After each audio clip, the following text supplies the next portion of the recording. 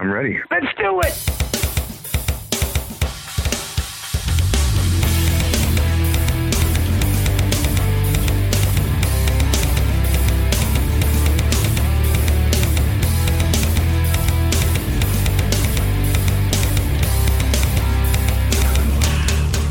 Welcome, one and all, to episode 268 of the Mars Attacks podcast.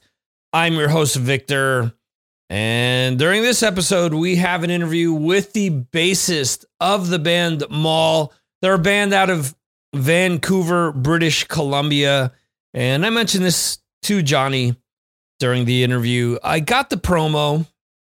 I want to thank the guys over at Clawhammer for setting the interview up, and they sent me the promo few months back. It was late last year, and I listened to it, and I was like, yeah, okay, cool. So they've got like a new wave of British heavy metal, Iron Maiden type feel. And as the songs are coming out, these choruses and the melodies are getting stuck in my head. And I'm thinking, crap, this is good. So I listened to the promo a bunch of times. I picked the album up, the vinyl, on Fireside Friday. Yeah. Fireside Friday is the pre-show that I do before Signals from Mars. No, Bandcamp Friday. Because, you know, I want to support bands that I really like. And, you know, the Fireside Friday ensures that, I did it again. The Bandcamp Friday ensures that the most amount of money goes into the artist's pocket. So we'll see what happens now since they got bought out by Epic Games. But anyway, I don't want to get sidetracked on that one. So I went out and I bought it. Also, the shipping was economical, and he explains during the interview that they're shipping from Europe. So I have no problem paying, 12 euros, around $15 for shipping. The album was, it was pretty reasonable in price. A lot of stuff that I want to get. Oh my God, they're just killing me on the shipping. I've said this a bunch of times and it just sucks. But anyway, so when there's a band that I think is doing a good job, I go out of my way to try to interview them. If there's something that I really like, I really want to talk to them. A lot of people ask me about, what album do you think sucked last year? I forget those. I focus on the ones that I like. You don't think about that one time that, you had a real shitty meal, unless somebody suggests going back there, obviously. But you don't dwell on that. You dwell on, hey, let's go to this restaurant because we had this great time and, the ambiance of the place and the food is great.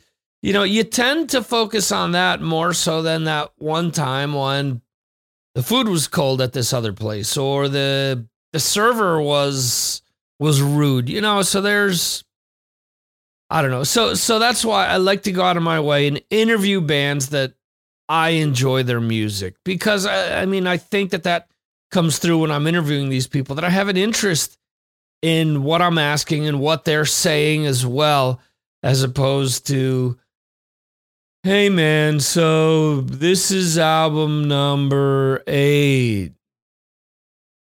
How are the fans taking this album? They like it? I asked something like that with Drew Fortier about his book, sometime last year. And as I'm asking the question, I said, man, I'm an asshole. I'm like, that's such a crap question to ask. I go, because nobody is going to say, yeah, the fans hate it. They think it sucks. No. Oh, they all love it. And a lot of people, even if they don't love it, they'll say that just because they want that interaction. They want that acceptance by an artist that they love. So I get that. I get that from both sides. I get it from the fan standpoint that, they're talking to someone that they admire and they want to have that type of interaction and connection with them. So I get all that. But anyway, we're going to hop on into Jeremy Weltman's Patron's Pick. He's looking into the crystal ball and he's recommending something from the future. So let's check it out right here. Here's Jeremy Weltman with Patron's Pick.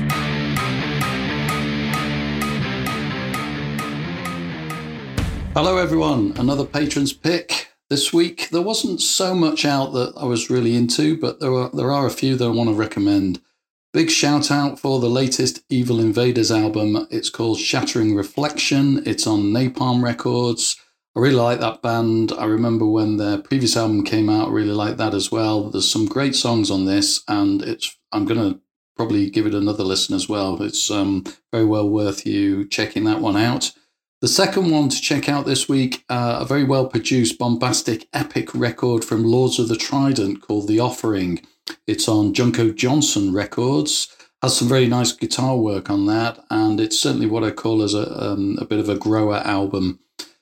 The third album I wanted to recommend on behalf of the patrons, a nice raw sort of New Wobham style record from Satan called Earth Infernal. That's on Metal Blade Records. I like the raw style there. Reminds me of the old New Wobham days, and really enjoyed that. And finally, a fourth one is a very listenable collection of songs on a new album from the Helicopters. This one is called Eyes of Oblivion. It's on Nuclear Blast. And again, that was well worth time digging out and having a good listen to, and probably one I'll return to. This week's Patron's Pick is actually an album you won't be able to hear or buy until May the 20th. This one was sent to me to have a listen in advance. It's the 19th album from Anvil. It's called Impact is Imminent, and it's on AFM Records. And as you might expect, it's packed full of riffs, and it's really well produced. It's a band that doesn't take itself too seriously, of course, but it's all the better for it, I reckon. And there's lots of standout tracks on here. Most of them are better than the slightly underwhelming first single called Ghost Shadow, which we had a listen to through Victor's site a week or so ago. There are songs like the grooving track Another Gunfight, the sizzling riff of Fire Rain. There's a cowbell intro, of course there is, on a song called Don't Look Back. And that is we're barely halfway into what is a 14-track album that also includes two instrumentals, a very fun one called Gomez and also another one called Teabag. Well, Anvil may not be everyone's cup of tea, but they keep on doing what they do, and that means putting a smile on everyone's face. And after all, rock and metal is meant to be fun, isn't it? So, this was a very brief but clear Patron's Pick. This week, it is Impact is Imminent by Anvil. It's out on May the 20th. Look out for it.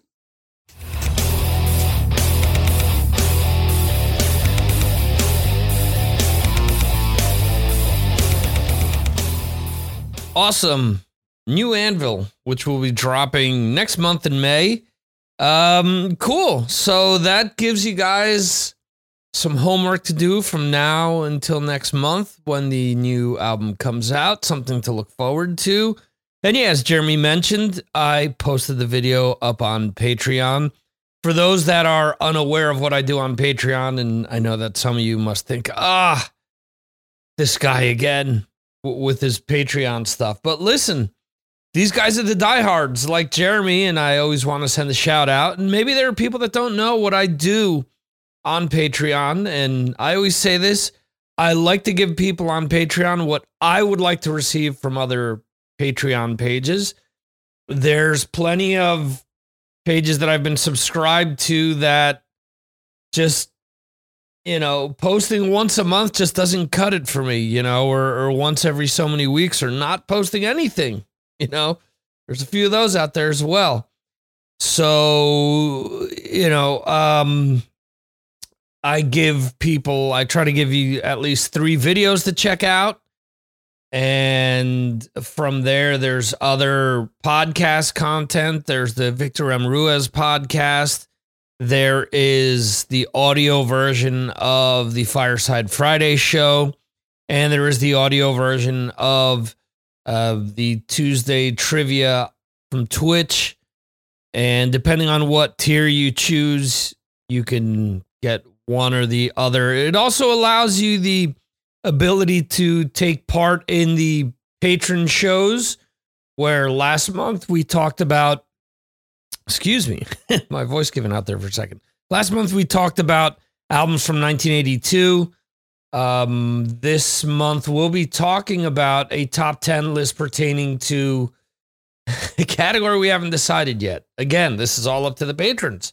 So I like to give people leeway and the ability to vote on things and make the experience be something that people enjoy, and feel that they're a part of this tight-knit community. It's a troll-free environment where we talk about music.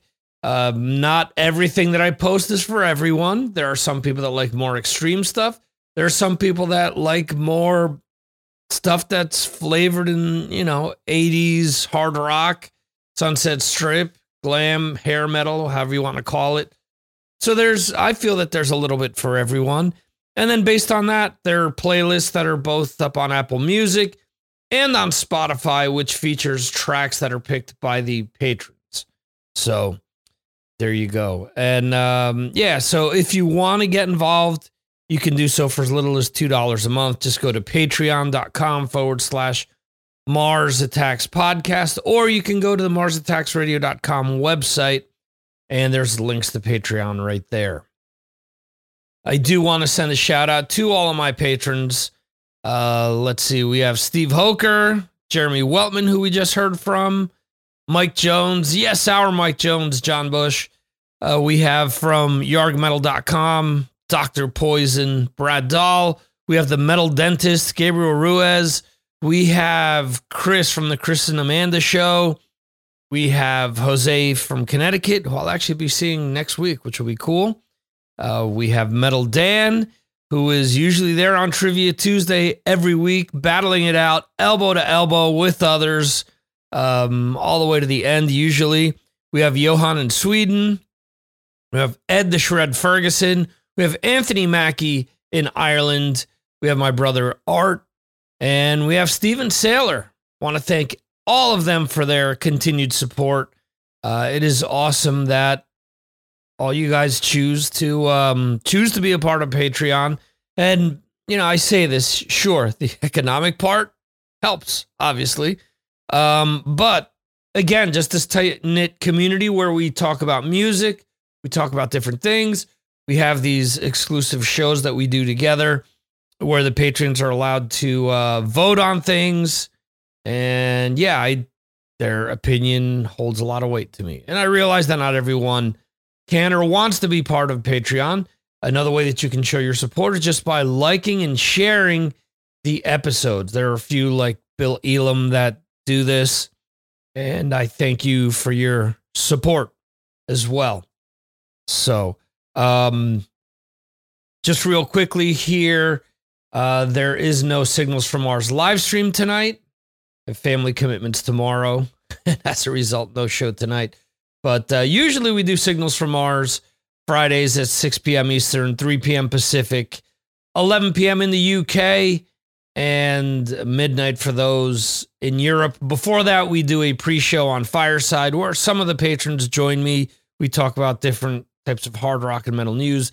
That's an hour before the show, so that's 5 p.m. Eastern, 2 p.m. Pacific, 10 p.m. in the UK, 11 in Europe. And we also do the Trivia Tuesday on Twitch, like I mentioned. It's just multiple choice. It's very straightforward. You can play on a tablet, phone, computer. You just pick the answer that you think is the correct one. So you don't have to type anything out. The quicker you answer, the more points you get. The quicker you answer and you answer wrong, more points get taken away. So there you go. So there's a bunch of different things that I have going on. And I do these things. I try to cast a net to see what catches people's attention. Anyway, we're going to jump on into the interview with Johnny. Thank you for listening. I appreciate it. As I always say, there are a million other things you guys can be doing or shows you can be listening to, but you choose to listen to this one. And for that, I truly thank you. Here we go.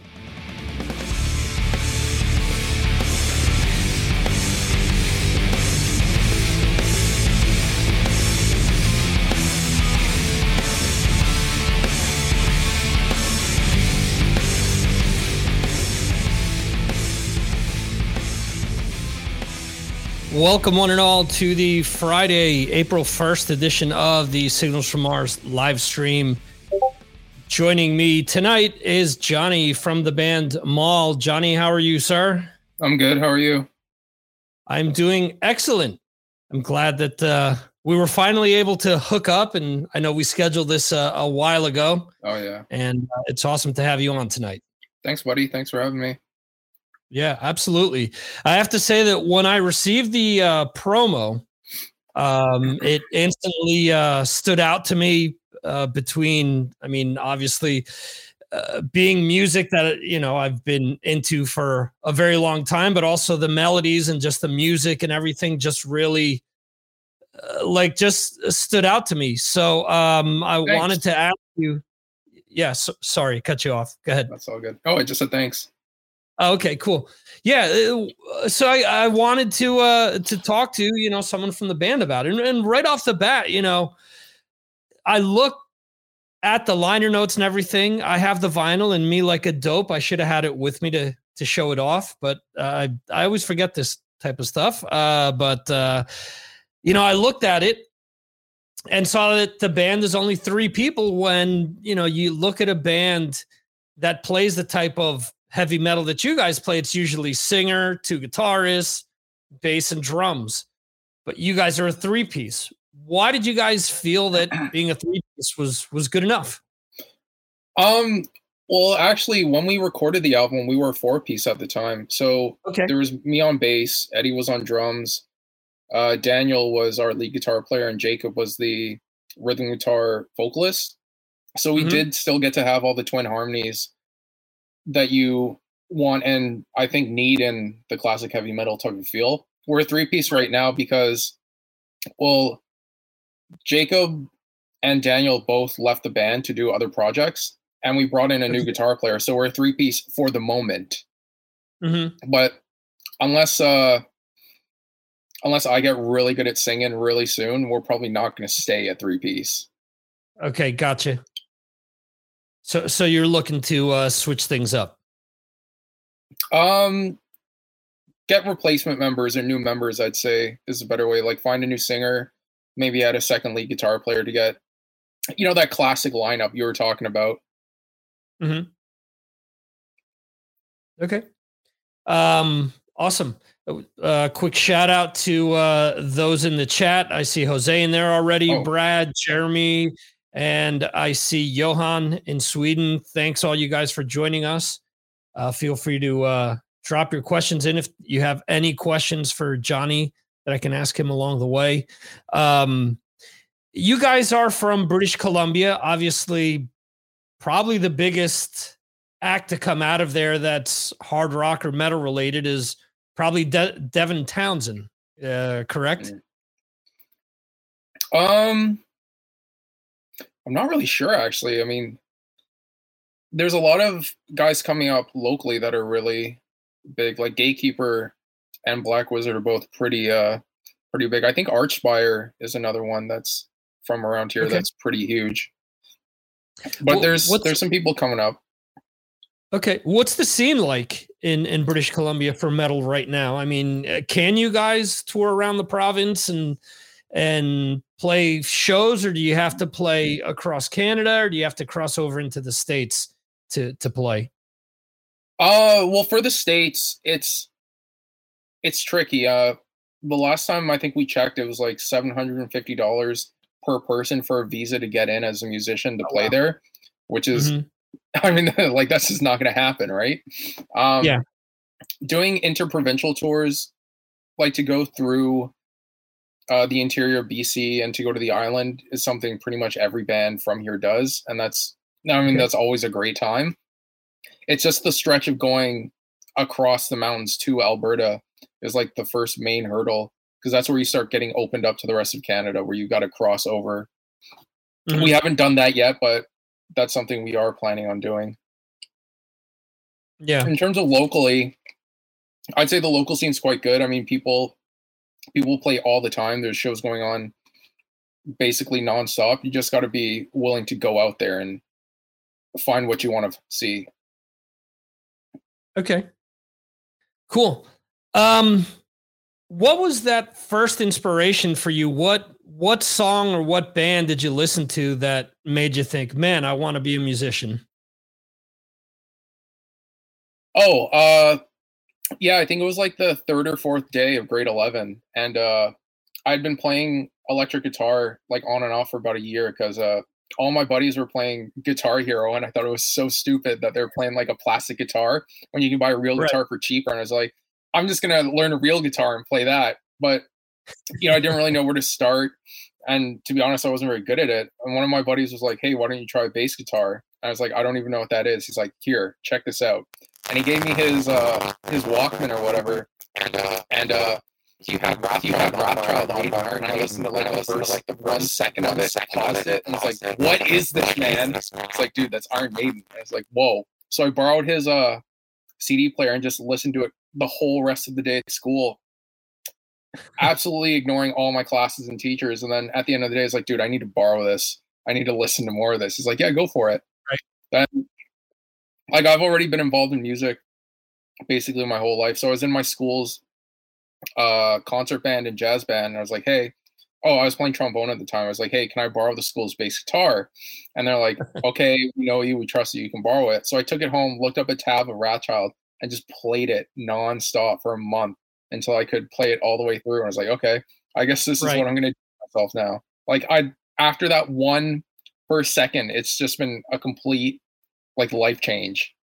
Mm-hmm.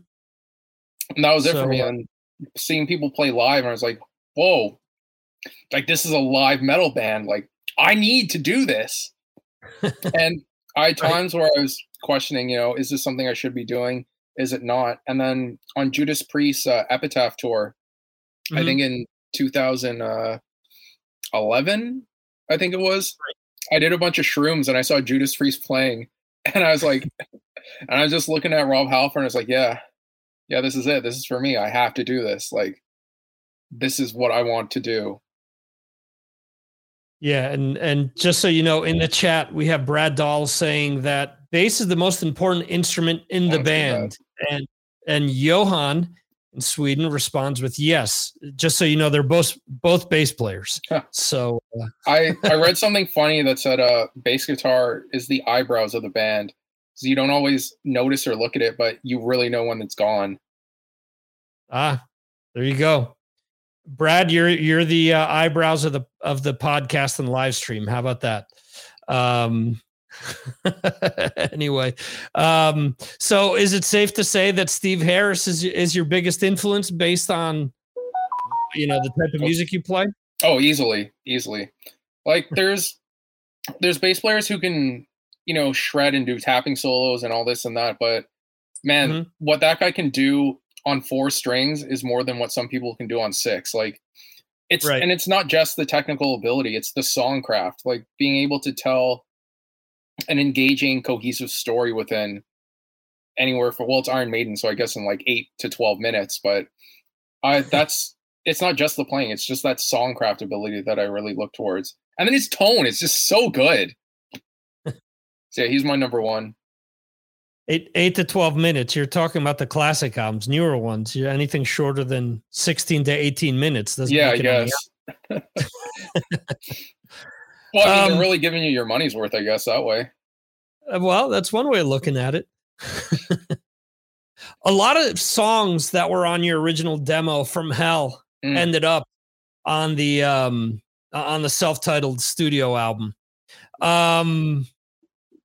Was there anything that you purposely wanted to do when taking those songs from the demo stage to the actual full length, or did you feel that those songs were just good as is and didn't need to be worked on anymore? Well, for the demo, it was more so of we were playing shows and people were asking, hey, can we find your music online anywhere? Can we do this or that? So we always wanted those songs to be on an album. They were just the songs we had done at the time. We're like, let's just record these and have them out there as like, so on the Facebook event for our shows, people can have a link and kind of see what we sound like right off the bat. Going forward with recording, we looked at the song and said, hey, are there areas we can touch up? Are there things we want to change? Do we just want to leave it as is? And then, of course, having the extra production on it was, I think, the biggest game changer. Mm-hmm. Gotcha. Okay. There's 4 new songs or 4 newer songs that came sometime between the demo and the full length. Are these songs that were already written and just didn't get on the demo, or are these songs that you guys wrote after the demo was put together? A bit of both, I'd say. I think maybe the title track Maule was either done or close to being done at that time. I don't think we'd played it yet. Okay. But I think the 5 we put on were the ones we had played the most so far that we knew excuse me, that basically we knew the best. So we're like, these are the ones we always play, these are the ones people know. Let's go with these ones. Mm-hmm. For the other 4, we took more time working on them and getting them done. Like we kind of just kept adding songs to our set list as time went on. Mm-hmm. So they just weren't up to the point of being recorded yet, I think, at the time. Gotcha. If I'm remembering that right. Okay. You have tracks that have just some sick melodies in them and just some ridiculous stuff that just gets stuck in your head. A song like Summoner, I can listen to that song and then have the chorus part stuck in my head for days at a time. I'm going to start charging you guys rent for space in my head because I can't get the song out of my head when I start to listen to it. I mean, when you guys are writing these songs, or how do you approach that to say, you know what, we need to have this, and we need to have this type of a chorus, or do you look to do something specific, or does it all just kind of come out naturally?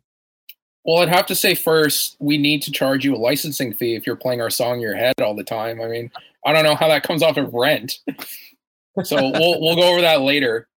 Okay. I'm glad you said Sumner, because that's actually the first song I ever wrote, like about 10 and a half years ago. That no matter where I am, I always love playing that song. Maybe just because it's my first, or whoops, 1 second. Yeah. Maybe because it's my first, or that I just love playing it. I don't really know. In terms of writing, for me at least, what usually happens is I get a riff stuck in my head, or a chorus line that's stuck in my head, and I write the song around it. So with something like Summoner or Ritual or any of the other songs, it usually starts with that hook, where it starts. I just get a hook in my head randomly, and I'm like, oh, that needs to be in a song. Okay, let's write a song around this hook, or this really cool chorus line or verse or something like that. That's kind of how my songwriting process goes. With the other guys, they'll usually start with a riff, like they'll noodle around on the guitar, like, oh, that's a good riff. Let's see where that goes. But for me, there's something catchy in my head, and I cannot sleep until it becomes a song. That's awesome. Let's see. We're being asked in the chat here, do you have any other bass influences outside of Steve Harris? Oh, yeah, a ton. Okay. Can you name any? Well, Geddy Lee and Cliff Burton are the next 2 that come up, of course. Like, they're just legends. Okay. Not only for bass guitar, but just as a frontman in general. Like, I love Phil Lynott from Thin Lizzy. Like, he's like the man. Like, they are. If it wasn't for Iron Maiden, they would be my favorite band. Like, just like the way he can command with his bass lines is just so good. And then Jaco Pastorius, or however you pronounce his last name, that jazz player. Right. He's been great. Him and Victor Wooten to go into jazz and kind of explore more of the fretboard. And then there's another guy on YouTube I've been following called Charles Berthaud that does a lot of tap solos. It's just like, I've gone outside of metal for a lot of newer influences just to be, well, these guys are doing something completely different than I am. So how could I expand my playing ability beyond that? Cool. Yeah, because the next question was, is there anything outside of hard rock and metal that you're into? And obviously you are, from the stuff that you mentioned.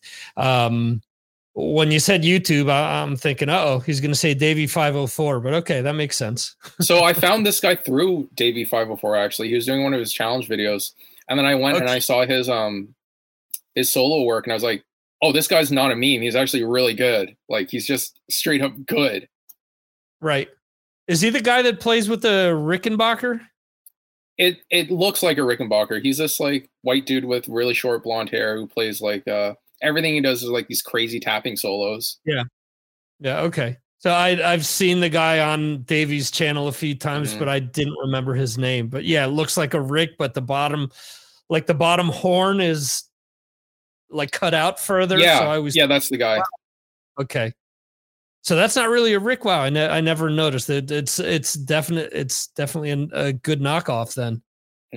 I think it's it's LaFay. I think he plays a LaFay, Piccolo, Solo Master, something like that.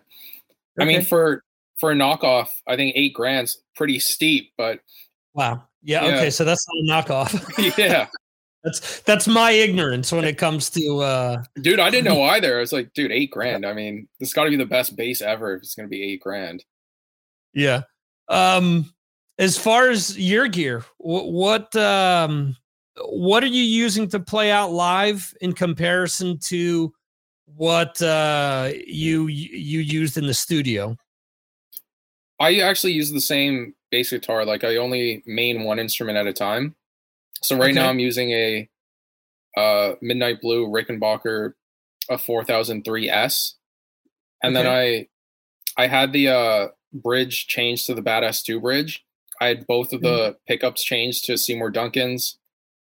I copper shielded the inside of it. I deaded the channel switch for the pickups because I like them both active at the same time.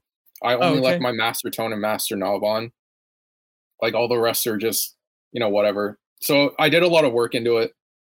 And then I put a mirror guard on all of it too, because gotta have the mirror guard. Looks so cool. Plus, you're playing a show and someone's not paying attention, just shine it in their face. And you're like, hey, look at me. Yeah, I was going to say that with, again, another Steve Harris trick where he would bounce the lasers or assorted lights off the pick guard. So that makes sense. Really? Oh, I didn't know that. Yeah. I guess I love doing that. Yeah.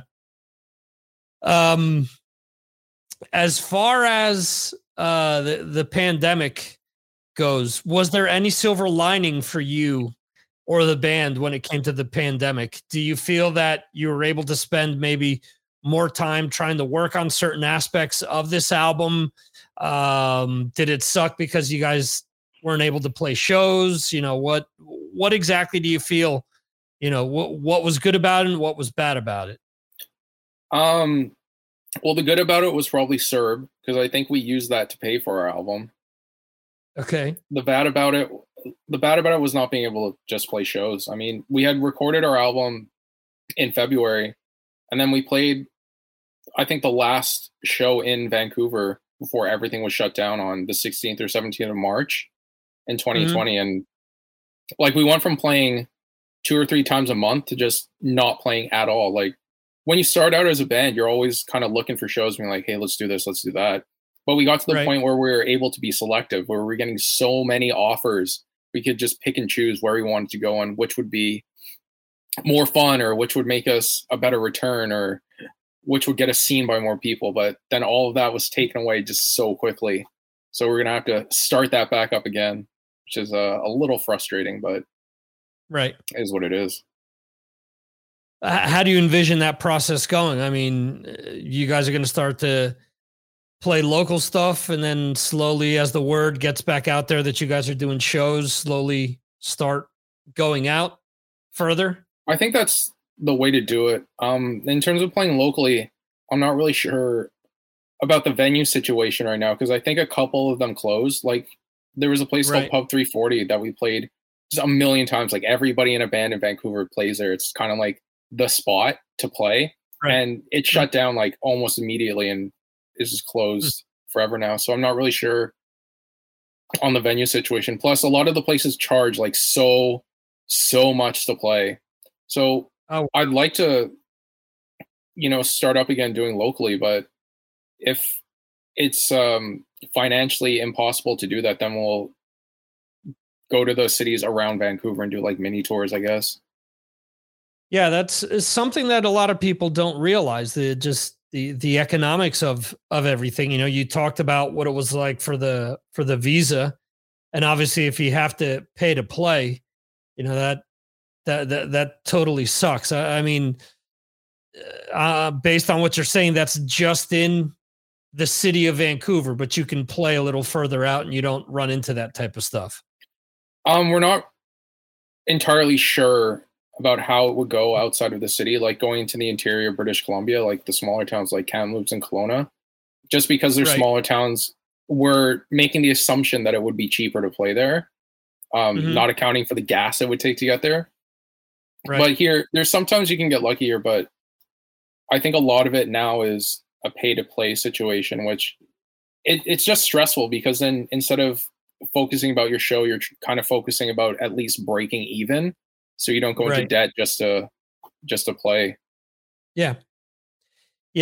I had somebody on the show a few months back from a Swedish band called Manimal, actually, and Great the name. singer Samuel talked about that. He said, you know, we're looking to hopefully go out and play this summer, but it needs to make sense for us. And he said, you know, if we break even, he goes, or even if we lose a little money, he goes, it'll make sense for us. He goes, because, you know, playing shows and getting the audience reaction and all that will kind of be like payment for us to go out there. He goes, but if we have to, you know, pay a lot for gas, if we have to pay a lot, you know, to stay places or whatever, you know, just from an economic standpoint, if we can't make sense out of it, then we're just doing, you know, 1 or 2 shows a month someplace locally. And that's it. He goes, because we can't afford to just dump money out there and not make any sense.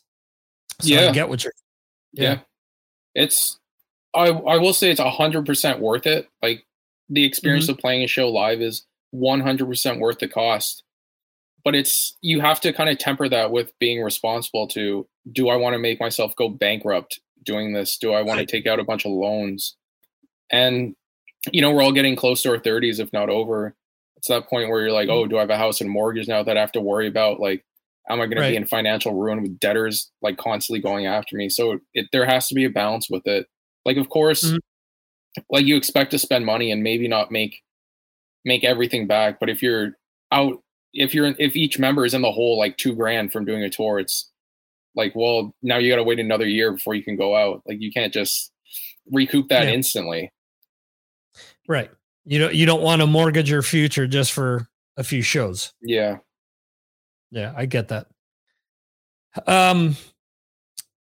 So initially, or at this moment, you don't have any shows lined up. You're talking about you're reshuffling the band currently. What's that process going to be like? You know, what specifically are you looking for? I mean, obviously you're looking for people that are into, you know, bands that are, or players that are influenced by the new wave of British heavy metal bands, specifically Maiden or bands of, you know, that style. But what else are you looking for initially, for with new band members? Honestly, it's someone you can get along with. Like there's something to be said about someone's innate talent and ability to perform and play. But when you're going on tour, especially in bands of this size, so if anyone's listening and they want to start a band, you have to get along with people first, because you are going to be trapped with them in tiny, tiny confined spaces. And something they do that you don't really notice is going to become the most annoying thing in the world to you. That's going to make you want to kill them, even though it could be the smallest thing. It could just be the way they breathe. So you have to make sure you flow, you know, you can get along, you have good comedic timing together. Otherwise, it'll just be a nightmare of stress, and it'll feel like you took a vacation just to work. Right. Makes sense. So that's probably the first thing. Just make sure you get along first. You could have the most amazing player in the world, but if they're just an asshole all the time, it's not going to be worth it. Okay, so hypothetically, let's say you could fill the band out with any members you want. Who would you bring into the band? I would add my old lead guitar player back. Daniel, because he's like my Gary Moore to fill in it. Like he'll do an album with you, and then you just always ask him, "Hey, do you want to do another one?" He's like, "Oh, I can't right now." It's like, "Okay, do you want to do it anyways?" So I get him, and then for a singer, I'd cast a spell and try and resurrect Dio as like undead Dio, because his voice is amazing, but if he was undead, it'd be slightly more gravelly, and I think that would work with our sound really well. So I'll take Daniel back and undead Dio, and then I think we'll be good to go. Awesome. I hope he wasn't cremated. Well, we are speaking in hypotheticals and dream scenarios. So I mean, whether he wasn't, this is purely hypothetical. Purely hypothetical. Yes. There are no plans in motion. There's in the eyes of the court, I could never be tied to anything. It's this purely hypothetical. That's all this is. There are no spells being cast or anything like that. So not at all. 100% not true. It isn't like the first thing that came to mind, and of course it's someone else who's deceased. I don't know if you've seen the show The Orville, but Norm Macdonald, who passed away a few months back, his character was like a gelatinous being. I forget what the name of the character was. It was like a blob thing, wasn't it? Yeah. So the first thing that came to mind when you said that, I hope he isn't cremated. The first thing that came to mind, like, whoa, he'd be like a singing blob, maybe. Well, okay, so let's where you eat like a bit of the Dio dust and then you gain his power for like a short amount of time. There you go. Then that's like a half-baked type thing. That's Jim Brewer and with Jerry Garcia's ashes then. Either that or I gotta find like a pet cemetery around.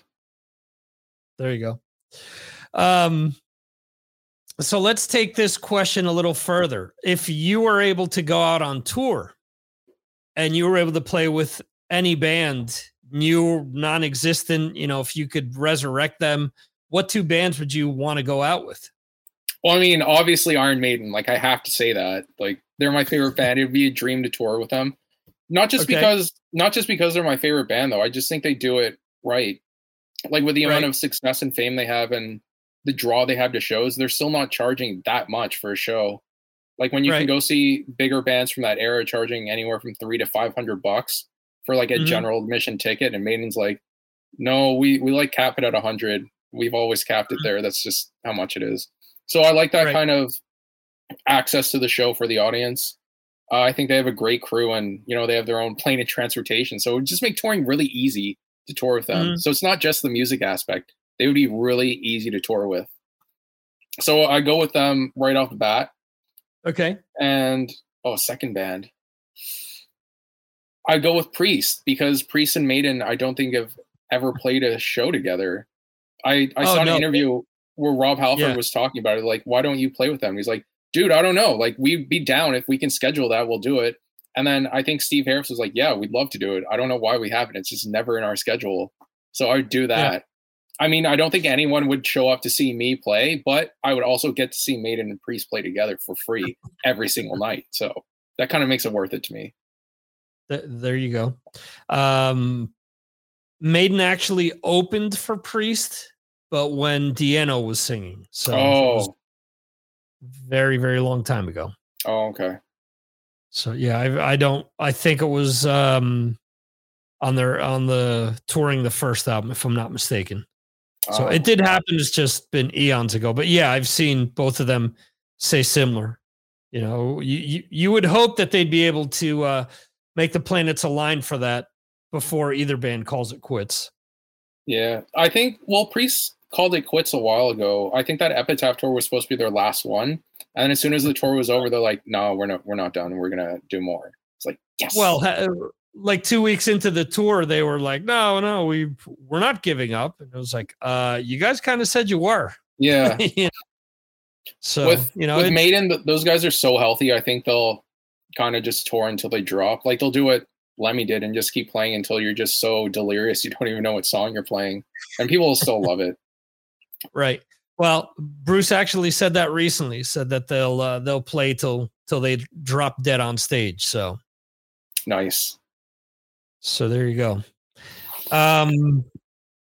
Since you did mention Geddy Lee before, and I know that we have a huge Rush fan that always follows here.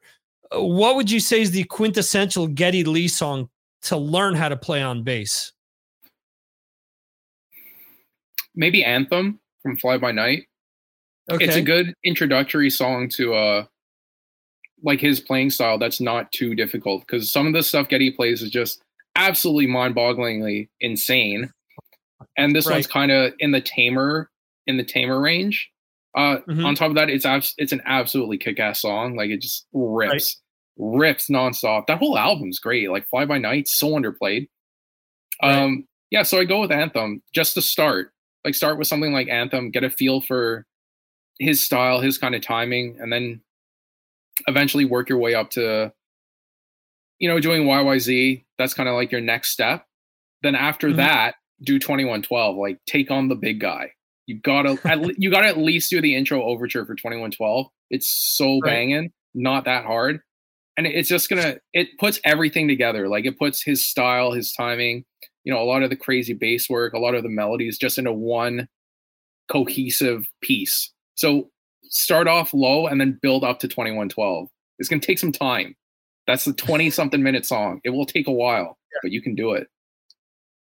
What do you think is the hardest song to learn from Geddy's repertoire? It's a very good question. Like, my mind initially jumped to La Villa Strangito just because it took him 4 months to record that one song. Okay. But I honestly think it might be 2112, just because it's of how long it is and how you have to have the timing down for the whole song. Just as one, like, if you can play that perfectly, the way he plays it all the way through on one clean take, it's like, dude, that is unreal. Like, props to you. You put in your work. Yeah. Cool. And as I figured, Johan has commented with good choice. So he's there with you. Nice. Thanks, Johan. Awesome. Today's Bandcamp Friday, and I happened to pick up your album on Bandcamp Friday back in January. The reason that I did that is I wanted to make sure that I was able to put the most amount of money in your pocket when picking up the album. And I have to say that I looked at a lot of other albums, and the shipping was just way too much. Every Bandcamp Friday comes along, and I look at what it'll cost to get something to me, and the shipping is usually kills me. I found that your album was economical to get out to me, and I was like, wow, I really like what I heard from the promo, so I'm going to pick it up. And that's exactly what I did. If people want to go out and buy the album, is Bandcamp the best place for them to pick it up, or is there someplace else that they should go to pick up the album? Well, I first want to say thanks for picking up the album. That's really cool. I appreciate that. In terms of, go to Bandcamp if you want to own the digital album. If you live in Canada, you have to order it directly from us at our band email at mauletheband@gmail.com, because we have the exclusive distribution rights for Canada. You did talk about shipping. Man, that is no joke how expensive that gets. Shipping is unreal. If you live outside of Canada, though, unfortunately, you can't order the CD or vinyl anymore. Our first pressing is sold out. Oh, wow. Before the 2-month mark, we completely sold out our label's entire stock. So you can only order it now if you live in Canada until they do another pressing, which we'll make an announcement if we can get that rolling, because we would like to do another printing of the vinyl and the CD. But yeah, apparently it people absolutely ate it up. It's just gone so fast. That's awesome. Yeah, and that's well deserved. Like I said, and Jeremy's in the chat. He usually does a segment on the podcast. I repackage the interview we're doing tonight, and I release it in audio format. And he does a segment called Patrons Pick, and he featured the album as well. And I also did an unboxing for my patrons of the album. And so you've definitely, from people that listen to to my podcast or watch the live streams. There's a lot of love here for Maule. So it's awesome to hear that that's sold out. I mean, it sucks, but at the same time, that's actually a pretty cool thing because I don't know that there are a lot of bands that can actually claim that, not in 2022. Yeah, it was really surreal for us. I mean, we saw our label Gates of Hell make a post saying there's only like 7 vinyls left or something about a month ago. We're like, wait, what? Like, it's hard. And they're like, CDs are already gone. We're like, dude, no way. Like, none of us expected it to sell it. We thought we'd do okay, but to completely like hit our contract goals in 2 months was like, whoa, it's unreal. There is a major downside though, as to do more pressings, like to do another vinyl pressing, just because all the plants in Europe are just so backed up. Like, I think we sent our files, or our label sent our files in September, and it took until January to get it done. So, I mean, if you're really hurting for that album, unfortunately, it is going to be a while, I think. Wow. Okay. Yeah, I'm in Europe, so that kind of makes sense. I mean, if the album came from Europe, I mean, it's smart that the label did that, because again, I looked at an album that I really wanted to get today that I had that I'd been listening to quite a bit the last few weeks, and converting it from euros to US dollars with the shipping and everything, it was almost $80, and I'm Jesus. Like, yeah, that's way too much. I'm not paying more than half of what the vinyl is worth in shipping. And like I said, I think yours was, it was like 12 to ship to me, and it was pretty reasonable. I think all in all, it cost me like 30 something euros, which was kind of reasonable. Or which was, but some of this other stuff, I want to support bands and I want to buy stuff, but it just, at the end of the day, sometimes just doesn't make economic sense. Similar to you guys going out and playing, I just can't plop $80, $70, $60 down for a vinyl album. As much as I'd love to do it, I just can't. It just doesn't make sense to me. As much as I love people wanting to pick up our physicals, the first thing I always tell them is, oh, you can listen to the whole thing on YouTube or Spotify for free first. It's more so, it's having someone actually really want to listen to your music feels really cool. So my first instinct isn't like, oh, I can sell them this. It's like, oh, dude, you can just check it out here. It's fine. And then they're like, no, I want to buy it. I'm like, whoa, really? But I always like to offer that, just to be like, hey, if you can't get it or you don't have the cash, it's for free here. I'll send you the links. It's free. Go for it. It's fine. It's no big deal. Because it's exactly what you said about it. You want to support bands, but it's not really viable with the prices some of us have to charge. Like, in order to pay for pressing and to pay for shipping, it's gonna be sometimes over $50, maybe $80. Like, our shipping in Canada to send a CD, it's not bad at all. It's only $5. But to send a vinyl, like one vinyl costs $25 to ship in Canada. Wow. Yeah, that's hurting. Crazy. That's hurting. and that's 5 times more. And I get it. That's stuff that you guys can't control. I spoke to Joey Vera, another bassist from Armored Saint and Fate's Warning and a bunch of other bands, because they had this really cool, like a 3/4 sleeve Armored Saint t-shirt that they were releasing. It looked like an 80s throwback with red sleeves, and the middle was black and everything. And I'm like, oh, I want to get this. And it came with a cassette copy of, I think it was the album Symbol of Salvation. I forget. But again, it was like 100 something to get here. And I messaged him. I'm like, dude, I'd really love to get this, but you guys are killing me with the shipping. And I said, and I get that you guys have no control over this, but just, understand that you're working with a big label that, in his case, he's working with Metal Blade, who can, relatively print stuff all over the world. I get it that everyone has to wait, but when we're talking about t-shirts, for example, it isn't the same as a vinyl. You can print t-shirts up in Europe without there being an issue. But the, 100 something bucks to get it is, I don't know. That's just way too much. Love the band, but I got to put food on the table. Geez, what is What, does the shirt get its own seat on the plane? Is that what's going on? Like, that's a lot of money. Yeah, it's ridiculous. And there was a way that I could get it from the UK, but yeah, I'm in the only country that charges import fees from the UK for anything over 22 euros. So I would have still had to pay, I don't know how much other nonsense for receiving it. So, jeez, that's a mess. Yeah, absolutely. And we understand when someone's like, hey, I want to buy it, but the shipping's too high. Like, we totally get it. Like, it's nothing. We don't take any of that kind of stuff. Like, oh, you want it, but you won't pay for the shipping. It's like, no, we get it. Like, it'll eat a big chunk out of your wallet to get with shipping. So we totally understand. It's just not a really great situation for the bands and the people wanting to support. It's just right. Well, it's just it's just kind of frustrating, honestly. Yeah. No, I get it, because it's tough for you guys too, because I'm sure you guys could have a lot more sales of physical copies of things if the shipping wasn't such a detractor.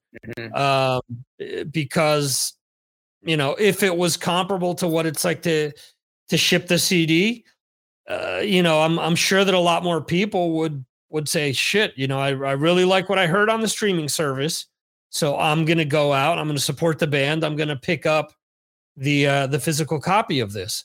Whereas, if it's 25 and then the album costs, I don't know how much it costs Canadian to sell, but if, it's 25 and 25, it's costing people 50, sure, you're going to have people that are still going to buy it, but I'm sure that a big majority with that shipping price, will be deterred. With all that said, still awesome that you guys were able to sell everything out. Yeah, there is a silver lining to not being able to sell and ship that my drummer talked about. He's like, it's still good to have a good stockpile when you go touring and when you play shows locally, so people can buy at shows. Like, that's always good to at least have that backlog of inventory as well. So that's the silver lining we have about this. But that's kind of basically it. Well, that makes sense. And I always like to tell people that listen to the show, if you like something, if you like somebody that I'm interviewing, if you check their music out, sure, use the streaming services first. But if you like what you hear, support the band one way or the other. If you can pick up, a T-shirt or an album or a CD, do so. So I mean, I'd try to make sure that people share the love with you guys. I'd say the best non-monetary way the best non-monetary way to support any band is to share the music. Like, when it's available in so many forms, just be like, hey, there's this band I like, you want to check them out? Like, just that word of mouth sharing is huge, and it doesn't cost anything. And that's, if you want to support a band without having to break the bank, I think that's a great way to do it. And it's pretty easy too, and it gives you something to talk about. Like, there's a bunch of one new band I got into recently that I've been telling all my buddies about called Double Geddon. I think they're from Canada. But man, that album they put out, Getting Dangerous, like, number one, I love the pun from the name. And then the album just rips. Like, the guy's such a good singer. I would take him any day. He's so good. Cool. We'll have to check that out. Cool. And if people want to keep up with you and Maule, where should they go? They can check us out on Facebook at facebook.com/MauleOfficial. They can check us out on Instagram, Maule the Band. And they can always just check our Bandcamp. Okay. Yeah, those are our main guys. Okay. And that will keep people up to date as to what's going on with the band, whether you guys are doing shows or if you've got any other releases coming out. That's exactly it. Awesome. Well, I appreciate you spending all of this time with us tonight. I'm glad that we were able to make this happen. And I say tonight because in my part of the world, it's almost 1 a.m., but I know for you, it's almost 4 p.m. on the west coast of Canada. So it's a 9-hour difference. So I thank you for spending the afternoon with us. Hey, thanks for having me, man. Anytime. Yeah, absolutely. Thanks. And like I said, the album's been a big hit for at least several of my listeners. Brad, who's also in the chat, mentioned that he had gotten the CD as well earlier today. He mentioned it. So it's awesome that a few of us were able to to pull the trigger on it. So thanks for coming on, and wish you nothing but luck. Hey, thanks for having me, and thanks to you and your fans for the support. Really appreciate it from all of us. Awesome. Cool. All right, Johnny, you have a good rest of your day. Okay, you too, buddy. All right, man. See you. There you go. Johnny from Maule, bassist extraordinaire. Jeremy, you said, can they sell through EMP, free shipping for one-off annual fee to the UK? Yeah, I have the same thing from EMP as well, when they're not sending me women's shorts that are supposed to be going to Finland instead. That comes down to the label. Even with the Bandcamp, they mixed up the shipping, or something with the shipping got screwed up. And I remember they sent me something saying that I forget what it was. And I reached out to the band and they said, yeah, we don't control that. You need to reach out to South Lord, who is their label. So, so that's what happened there. Jeremy saying another cool interview. Thanks. I appreciate it. And, I was talking to him all the way back in the beginning of March, late February, and we couldn't make things happen until tonight, until April Fool's Day. And I'm glad that we were able to pull it off. And I thought it was cool. I mean, there's a bunch of us that have listened to this album, and I do think it's an awesome album, and I do recommend you checking it out. And now, streaming services is the only way you can do it, unless you buy the digital copy on Bandcamp. Cool thing with Bandcamp that they've done recently is they've set it up so you can have your own playlist now. That's something that they've never had in all the years that Bandcamp has existed. So that's an awesome feature that they've added.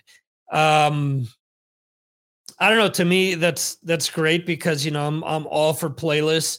I love listening to full albums, but sometimes you just want to have some good music going on in the background, and you just want to have specific songs. So instead of having to stop and flip through things, because there are some things that I only have on Bandcamp. So to me, that's an awesome feature. Brad is saying, great interview. I will be playing their music once I get on top of all the music I have. Well, there's a special date coming up for Brad, which maybe that will happen after things take place. Can I divulge your information, Brad, or is it top secret? Let's see if he responds.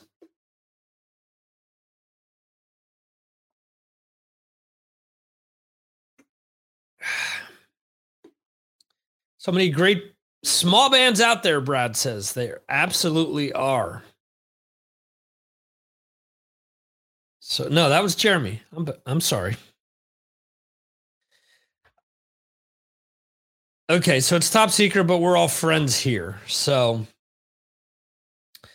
Brad has let me know that June 20th will be officially his last day of work.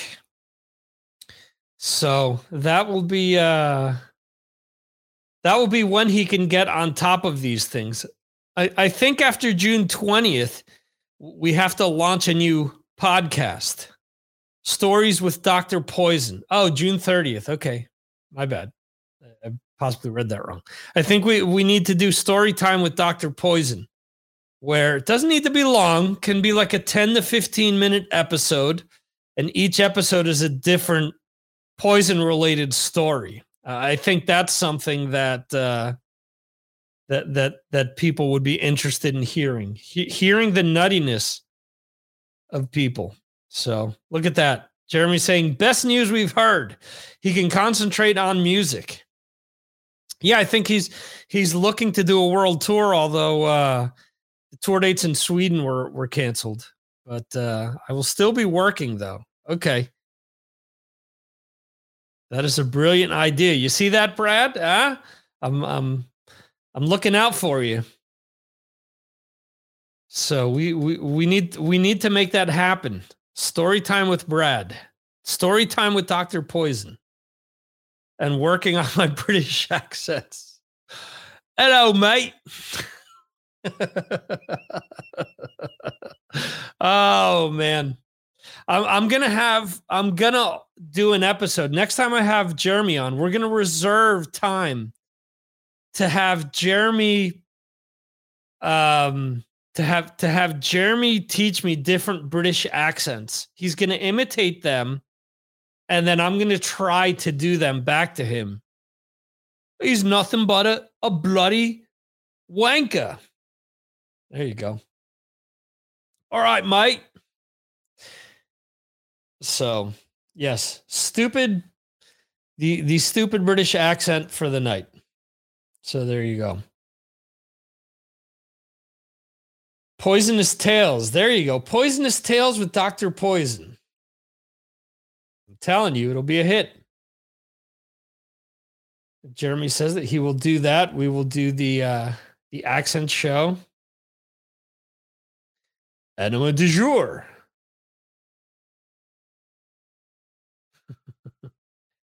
My spouse is great. She's great at what? Doing the accents?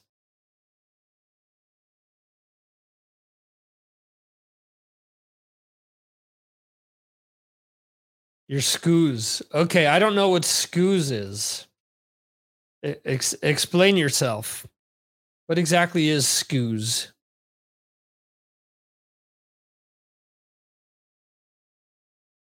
Since obviously he did not mean his spouse.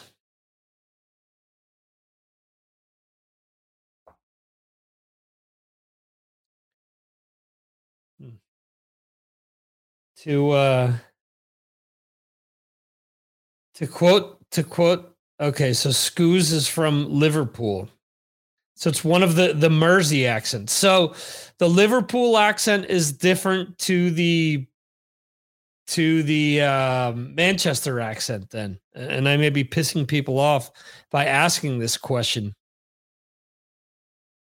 Which is funny because the Gallagher brothers, are they from Manchester proper? See, I like Oasis, but I don't know this. Liam Gallagher.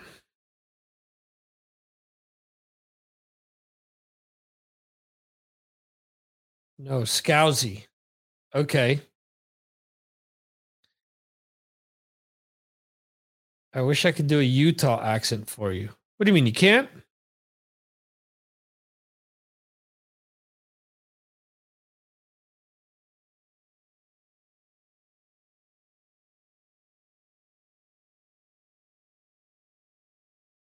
Oh boy.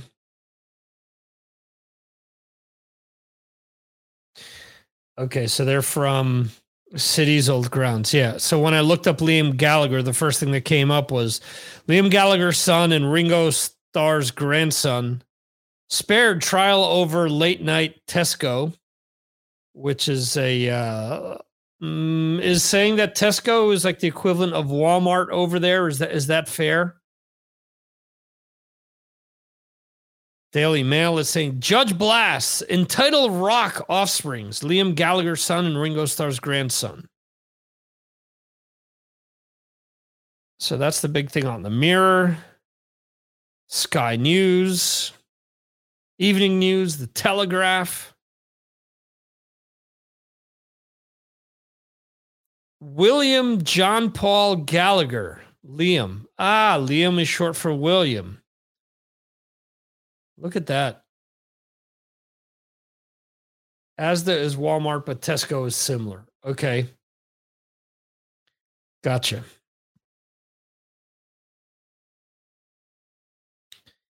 Yeah.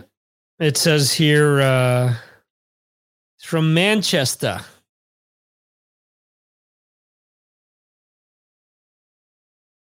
So yes, okay, that makes sense.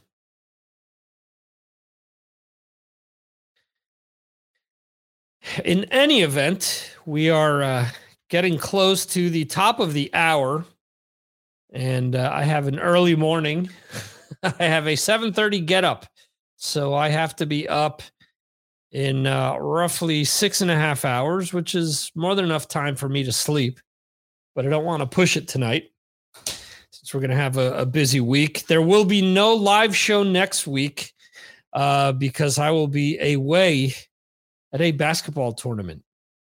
So no show next week, but the following week I'm working on guests that I may have on, and we have to fill out or figure out what we're going to do for this month's patron show. Will it be top 10 thrash bands?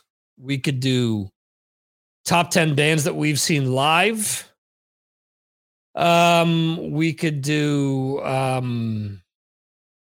top 10, I don't know, UK bands, top 10 American bands, top 10 new wave of British heavy metal bands. I don't know. There's a lot. Top 10 Swedish bands, maybe. Jose, who I will be seeing shortly as well. Looking forward to that. We'll be seeing his sister tomorrow. So the following week is Easter and Passover. Yeah. We're still going to have, well, Easter's on Sunday and it's Passover, I guess, on Sunday as well. But yeah, I'll talk to all you guys in Patreon to see when we can do the next Patreon get together. Can't be the 8th, but we'll figure it out. 15th, 22nd, or 29th. We'll be doing the show. So that's that. Thank you guys once again for being here. Thank you, Jeremy and Brad, for the pre-show on Fireside. It was a lot of fun talking Dio and hypotheticals there with Dio and Black Sabbath and his solo band. Was an awesome question there, Brad. And I think if you guys are patrons, you'll get to hear that episode next week, the Fireside Friday pre-show. And there was a lot of cool stuff that we talked about. So awesome. Look forward. Or you should look forward to hearing that next week, as well as today's episode. So on that note, I thank you guys for being here, for all your support. I realize that, as I always say, there are a million other things that you guys could be doing today, tonight, depending on where you are across the 6 time zones that we usually cover. But you choose to be here with me and listen to me interview people. And I appreciate that sincerely. And if no one noticed, this is one of my Christmas grabs, which Jeremy asked about. I would be rolling out any of the Christmas merch that I got. And there you go. So there was Somewhere in Time, a reimagining of the Somewhere in Time album cover t-shirt, kind of, sort of. Anyway, thank you guys for watching this live and participating live. Thank you to all of you that listened to the replay, audio or video. Remember to go to MarsAttacksRadio.com to keep up with everything that I have going on. Go to VMRIT if you need to have any type of audio editing or website design done. And that is all, folks. Thank you for being here tonight. No April Fool's joke. I was thinking of saying, yeah, I'm leaving podcasting and seeing what type of a reaction I'd get from you people. But I figured I wasn't going to do it. So anyway, thank you guys. We'll see you next time right here on the Signals from Mars live stream, brought to you by the Mars Attacks Podcast, VMRIT.com. See you, folks. Until next time, which will be in 2 weeks. See ya.